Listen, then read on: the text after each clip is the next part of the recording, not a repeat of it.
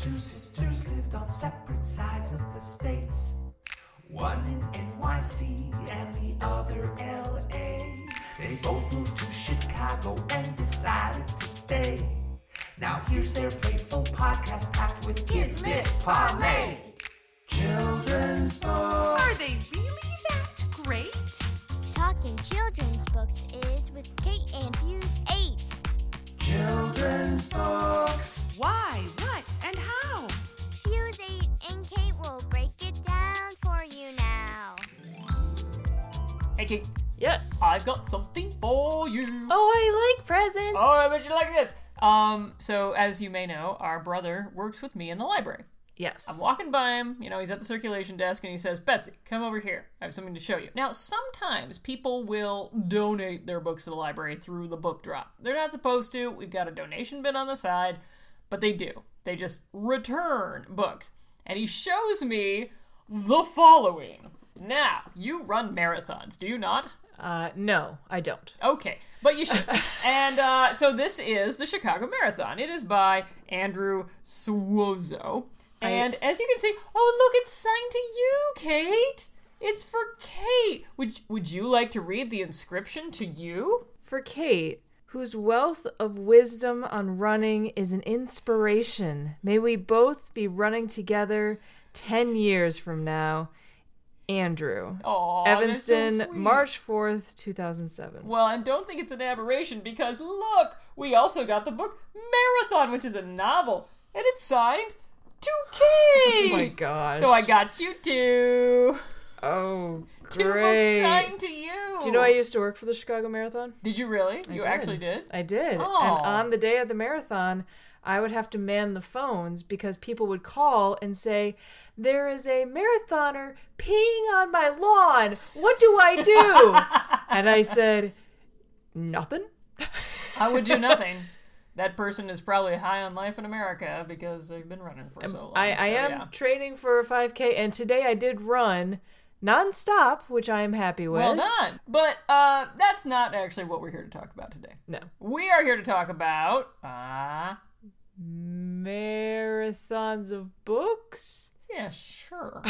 That's good enough. Yeah, half a point. Yes, marathons of picture books, in fact, and whether they are good or not good. Now, today's is another suggestion from the public, from the listening public. It is a little odd that we haven't done anything by either this author or illustrator yet. So today we are writing a great wrong. And good news, it's a Caldecott Award winner! I shall run towards it. Yes, you... Yeah, sure. keep up the pace, Betsy. I know, I'm always 2 feet ahead of you. All right, Hey, Al. By... Arthur Yorinks. Yo Rinks! That's how he will now be known. Illustrated by... Richard Iglesias. No, that's Igelski. I was willing to go with the Yo Rinks, but I'm not going with Igelski for this one. Yes, Hey Al, Caldecott Award-winning illustrator with only once for this book. Yeah, it's all yours. Okay. Go read that book. While Kate does her read, let's do a little background information on Hey Al. Specifically, I was going to kind of just give information on Richard Igelski. I didn't know much about him, and I looked him up. Turns out, he's a very normal guy with a very normal life. The most prominent thing on his Wikipedia page is that he studied at the Parsons School of Design and studied the art of picture books alongside Maurice Sendak. So, that's cool. Arthur Yorinks has been around for 1,000,000 years. He's done 1,000,000 books. So they both are very New York guys, but I wasn't finding much until I found an interview with them on a little show called Books Alive. I will put the YouTube link in the show notes.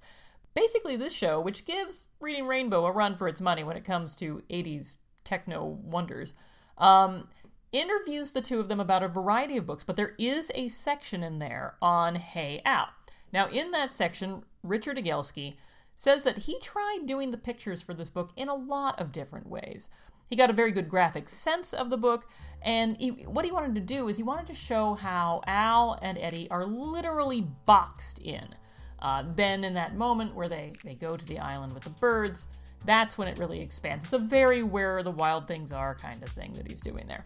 Now, really where he got the idea, though, and this is kind of neat, is he was watching a made-for-TV play.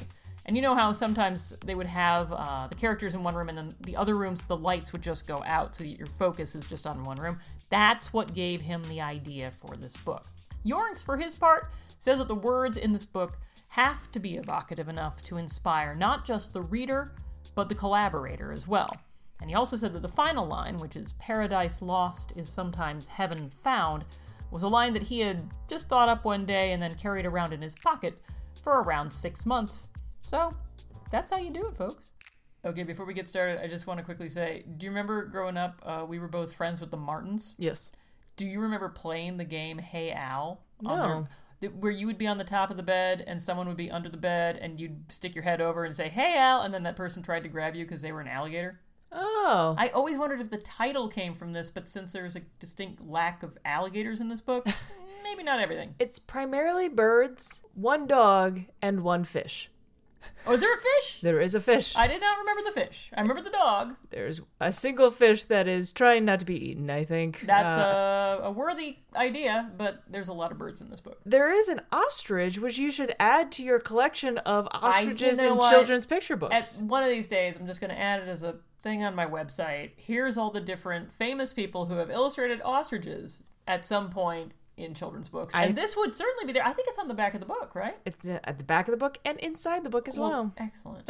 I judge an illustrator on how well they could do an ostrich. Well, we're jumping ahead, so Right. let's introduce the folks to this book if they've never heard of it, like me. Sure. So we meet this guy, Al. He is a janitor.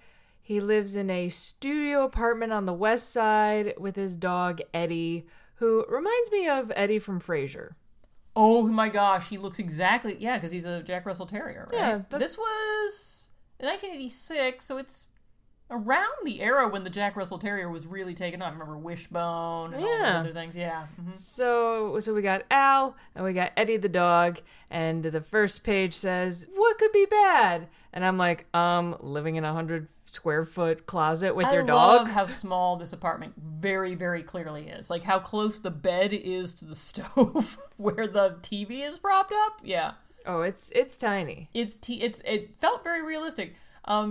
And I do like how it's just a box surrounded by whiteness on the page, but you get to see him stepping into that tiny box right at the beginning. He does have a bathroom, I later found out. It is on the other side of the door. There is a second room. But I was just thinking to myself, what could be bad? Not having a toilet. No toilet! I'd say right up there. But you turn the page and it says, "Plenty." And I'm like, oh, okay, all right, cool. So, there we go. All right, we're being realistic here. So we got the dog that talks now, who says, "Why can't we have a house and a backyard?" And Al is like, "Oh yeah, today you want a house, tomorrow maybe the moon." And they're just going like back and forth, bickering. Like an old married couple. I lived in a studio. I know what it's like. It wasn't this tiny though. And I'm thinking, if the dog wants a house, what is the dog doing for money?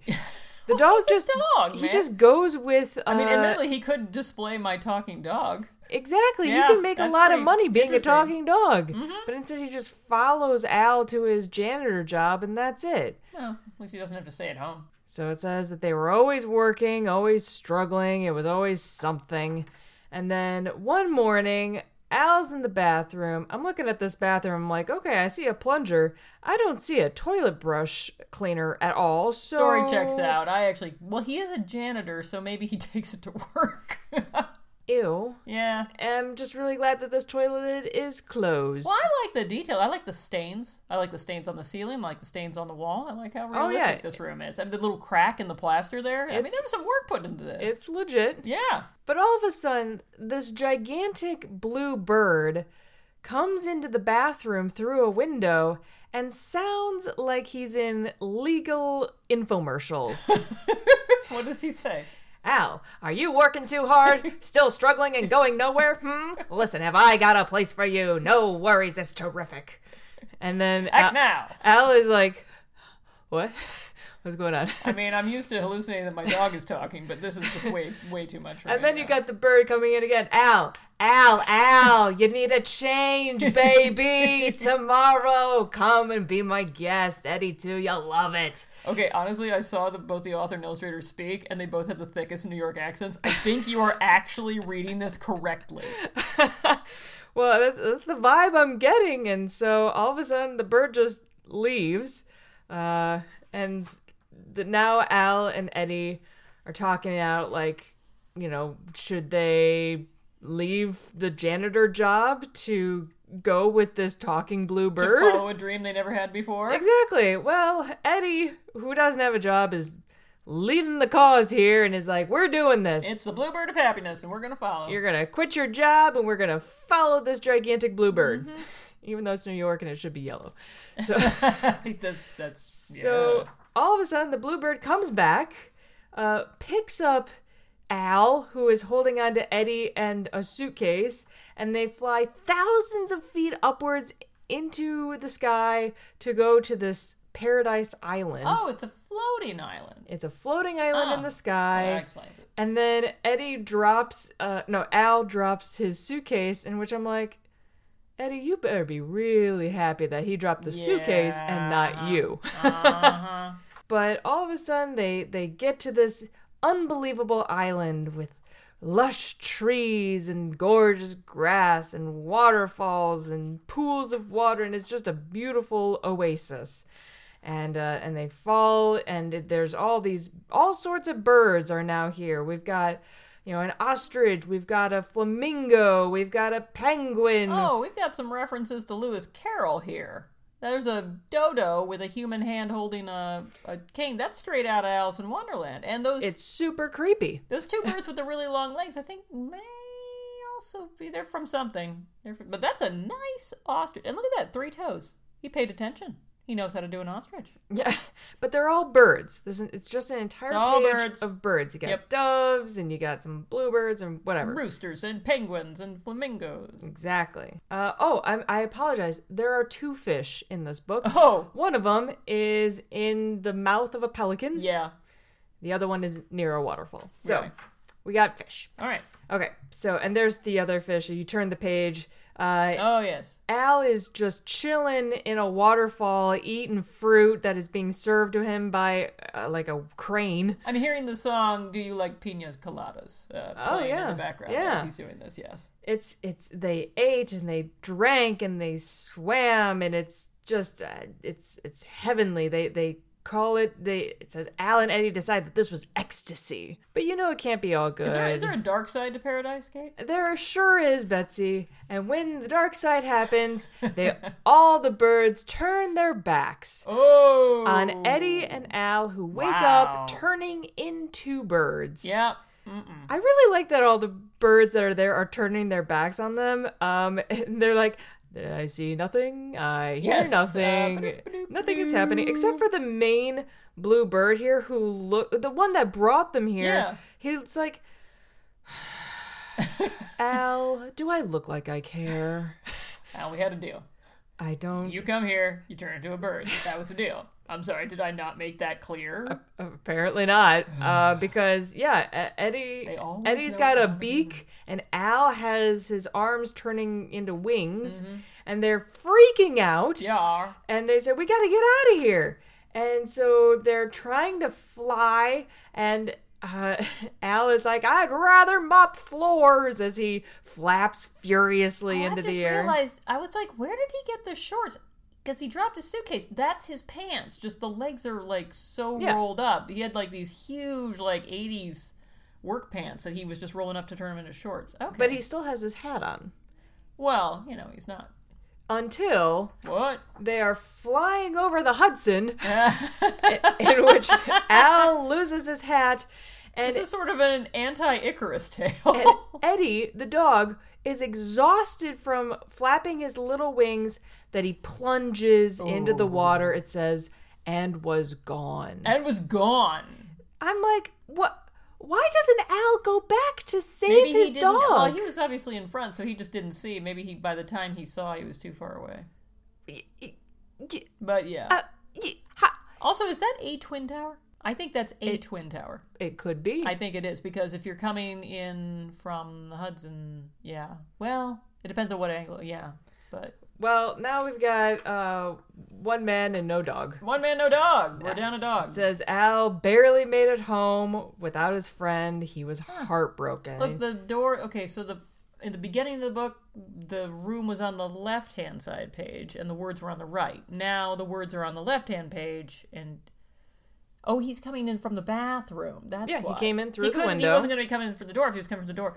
Oh, that's interesting. He's coming in the opposite way the book turns, which I've heard art directors hate. Oh, well, yes. fact. He came in through the bathroom into his one room. He did not go through his front door, which tells us how long he's been gone, because you can count how many newspapers are piled up outside of his front door. Yeah, how long was he gone? He was gone About a week. Okay. It's about 6 days or so. He has lost his job. Yes, absolutely. Yeah. Well, he quit his job. Then fine. Yeah. But now he's by himself. But wait, fortunately, the dog is able to go through the front door because he survived, because he's a talented swimmer, and he swam the Hudson, can't and he kill got the to the dog. west side, and he got to the apartment, and he's back with Al, and lo and behold, and I'm like, wait a minute. They took a suitcase of all their belongings. They did. They're out some stuff. Right. Yeah. But you look in the bedroom, the bedding is all still there. Well, they weren't going to take a bedding with them. The calendar on the wall is still there. What kind of trips do you go on? Do you pack your bedding and your calendar? And the dog bowl is still there. Oh, I wouldn't pack a dog. Do you pack a dog You bowl? absolutely All pack a right. dog bowl if Maybe you are he's never- moving. Well, maybe he's never been on a vacation and he didn't know he needed a dog bowl. Really? Yeah. You're leaving your home forever and you don't know you need a dog bowl Well, when I'm you just have a saying. dog that can talk and complain. Why is... I suspect he's out a lot of shirts, which would explain his lack of shirt. Well, I don't know. Maybe he Maybe. kept one in the closet. Maybe he better have one, because otherwise it's going to be hard to buy another one. But you turn the page. He's used all those piled up newspapers to... It's the same to cover the bed newspapers. and to start painting his walls, and it says, "Paradise lost is sometimes heaven found." And I'm like, or it's really, it could always be worse. Oh my gosh, that's what I was going to say. This is clearly a variation on it could always be worse. It could always be worse. It could always be worse. Also, notice that he is painting the wall the same color as the end paper. So Yeah. the end paper is the exact same shade of yellow Sure that he is is. going to paint his walls. That's the book. Oh my. Well, there's a lot of work that went into this. I should say this is one of the very rare cases where I remember reading this. The aforementioned Martins that we hung out with as children had this book. They owned it. And I read it there. And I remember being perturbed by this book. I found it dark.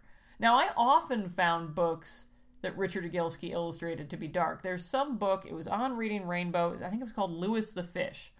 That's a weird one. This one is also weird. Not as weird, but that whole I'm turning into something against my will, I've got to get out of here, that nightmarish aspect has stayed with me for years. And then you married someone with the last name of Bird. Coincidence? I think not. Because now I have turned into a bird. Now you've turned I've into turned a bird. into a bird. Yeah, Yep. yeah. There was no escaping it, as Nope. it turned out. Yeah, self-fulfilling prophecy.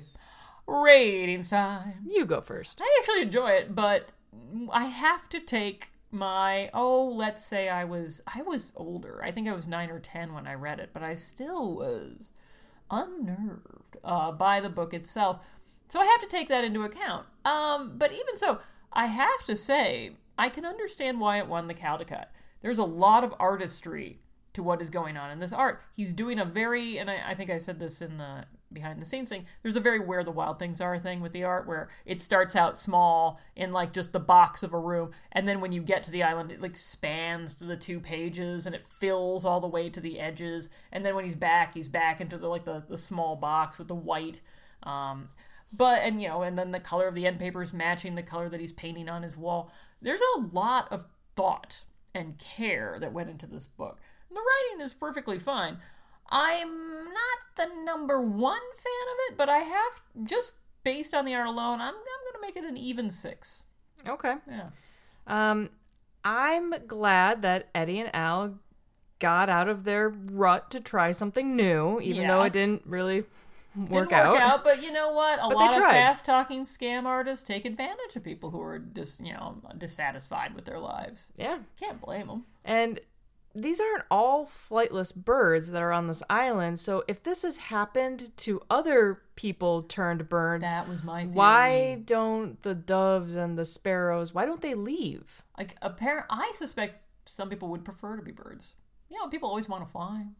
I think I think those are all the people who wanted to stay, and the whole reason they're turning their backs is that these people are rejecting this glorious gift they're being offered, and that's shameful to the denizens who want to be there. Well, I'm on the opposite spectrum of you. I'm not sure this should have won a Caldecott. Oh, interesting. The birds are cool, but it's not hard to draw a studio apartment. It's really not. And I thought the Rainbow Goblins, the book that we did last episode, was way like that should have gotten a Caldecott. I can't. It's not from America. Well, Gots to be from America if you wants to win the Caldecott. too bad. It shows to. Sorry. I still should have won one. That's how the rules are. I don't like that Al just left his dog to He die. totally left his dog to die. I know in the we need the Hudson. tearful reunion, but man, I've seen that water. I wouldn't put a living creature in there. But I do like the big blue bird who could care less that they're turning into birds. So I'm a down the line 5. Oh, So I so guess it's a toe over the line it's a toe classic. over the line I think classic. that's fair. Yay! All All right. right. Letters time. Ooh. Okay, so much. Apparently, I did not realize. So we just did, as you mentioned, the Rainbow Goblins. I was unaware of the sheer amount of love that this book would do. First of all, we had the people who were just shocked to see it. And, like, let's see, like, Jen Arena said, oh, wow, total flashback moment. I remember this book. One person, I wish I could find it, said, like, her kindergarten teacher read it to them. I'm like, that is some Yikes. kind of kindergarten teacher. Chris Barron said, I gasped when I saw this. As a kid, I spent hours living inside the world of this book. It ignited my imagination. Lori Himmel said, my husband's favorite book growing up. The pages are well read. Aaron Zenz, the great illustrator, said, my sister had this book and I loved sneaking into her room to read it. I should Oh yeah, say... the art is Yeah. spectacular. And a lot of these people later turned into artists. Makes sense. In the case of Aaron Zenz, doing very epic, grandiose landscapes in their books, so that makes sense.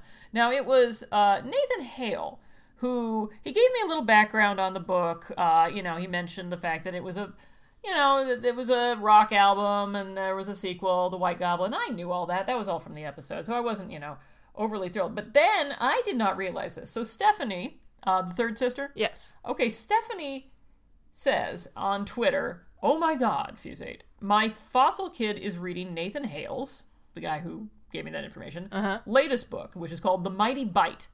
And as you know, he adores your podcast. That would be her son, not Nathan Hale. Oh, okay. I was going to say, look what he just showed me. So this is a section that says important survival gear, and it shows all these different things. There is it says a small paperback novel, but I'm not so sure that's a paperback novel. Can you read what the name of that novel is? Rainbow Goblins. Rainbow Goblins. But it's not the Rainbow Oh, come Goblins. on, man. There's nothing else. We just had a comment from him saying he knew what this book was, and he put it in his book, which has just been released. I have to. I hope he doesn't get sued. I hope he doesn't get sued by who? No one. I was gonna say no one remembers this book, but that's not strictly That's a true. lie. That's a lie. Clearly a lie. Now, one person who commented was also Nick Brule, who has commented many times before. He does the Bad Kitty books. He commented about it, and he said there was all this background information, and then he follows up with a different comment. You're gonna slay me for this. Okay, he says, so clearly I am an idiot. I'm only figuring out for the first time that each of these books you cover is also a podcast episode. He says, you need to drop your links in your posts or in the first comment for knuckleheads like me. Now I have 264 episodes to listen to so I can catch up. Aww. It is true that when I put the posts on Facebook, I like to put the cover image there, and then if you click on the cover image, it takes you to the link. I did not realize that it wasn't clear that these were podcast episodes. So yes, at his suggestion from here on in, I will be including the link in the comment section as well, so that it is clear to people that we are not simply covering, he just thought we enjoyed old books. Okay. Well, to those of you who have been listening from day one, thank you very much. Yes, you guys you should have like pins or something. We need to make swag. We need to make swag. If we go to ALA this year, we could make swag. Oh, we could make swag. Well, we'll talk about it. Grown-up things we like. Okay, I'm going to let my nerd flag fly for a second here. all right, I'm going all to right. wave it around. I'm a nerd. I went to the Alamo Draft House. For those of you who don't know what it is, it's a movie theater. It's a chain. And You went to the Chicago one, I think? They just created one in Wrigleyville. Yeah. And That's out distance, though, right? No, it's not too bad. And I just saw the new Dungeons & Dragons movie featuring Yeah. Chris Pine, and it was so much fun. The pre-movie things that they show at the Alamo, they don't do previews. They do things related to the movie. So this was all like Dungeons & Dragons themed pre-movie stuff. And they showed Tales from the Stinky Dragon puppet videos that you see on Instagram, as well as clips from shows like Stranger Things and Community that feature D&D, which I thought was so cool. I love the Community episode. Yeah. Yeah. So the movie itself was a lot funnier than I thought it would be, and the story made sense. And there should be, for those of you who have seen it, more owl bears in the world. I give it 2 thumbs up. I highly recommend it. Even if you know nothing about Dungeons & Dragons, it's a delight, and Hugh Grant was born to play a villain. Oh, well, yeah, obviously. Paddington 2. I haven't seen it. Oh, wait. Yeah, Paddington 2, I'm correct. Yes. No, but Yeah. he is a great villain in this. Oh, so. good. There Well, you that's go. good. You know, Pop Culture Happy Hour absolutely adored it, and my husband saw it this week, and he loved it, so I'll be taking the kids. Oh. It's, I think, PG-13. That's fine. They've seen worse. Okay. It'll be fine. It'll be fine. Okay, so mine is also a movie, but mine is one that came out many years ago. The only reason I even knew about it was because one of the actresses won an Oscar, and many people felt she didn't deserve it for her comedic role. So, of course, I'm talking about My Cousin Vinny.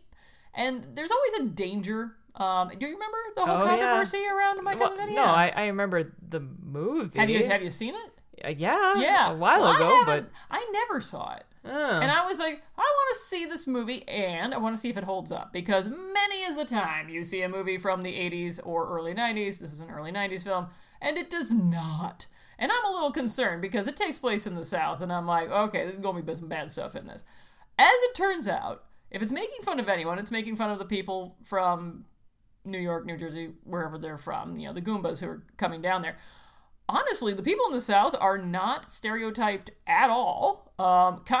They have arrested these kids, but they had very good reasons for doing so. You see the kids insulting them left, right, and center, but the people are just sort of like, what? It's very well integrated. The jury is like both black and white citizens. Never makes fun of the people from the South at any time. I was shocked. There were no weird racial things and horrible jokes. The sexism was like not even present. I was like, what the freaking heck? It stands up. Oh, and best of all, it is a soundtrack of really good country music rather than that wall of keyboards that you get with a lot of movies from that time. I'm looking at you, Witness. And so the jokes land. It's actually pretty funny, and I love the ending. I gotta say, I'm a fan of My Cousin Vinny. So our grown-up things is one very, very new movie and one very, very old movie. Let's see which one stands up longer. We'll see. Yeah, there you go. All right. So, we've been doing some pretty popular books recently, and I didn't expect Rainbow Goblins to be a popular book, to be perfectly frank. We need to start doing some spring books because spring is here, flowers are blooming, All right, I'll see what I can see in the old spring. pollen's in the air. Yes, it is. And we'll have missed Easter, but that's okay. There's really only one classic Easter book. See if you listeners can remember what it is. So I'll find something springy. How about Okay, that? All nice. right. And until I do, I've been Betsy. I'm Kate. Bye. Fuse 8 and Kate is a Fuse number 8 production. You can reach us at fusekate8@gmail.com. You can follow our podcast on Twitter at Fuse_Kate. You can follow us on Instagram at Fuse8Kate. That's Fuse number 8 Kate. Listen to us on Stitcher, Spotify, Google Play, or Player FM, or follow us on iTunes and rate our podcast if you're so inclined. Our music is by Haddon-Kime, and our third owl is Drew Atienza. Fuse 8 and Kate is a creation of Kate Atienza and Betsy Bird.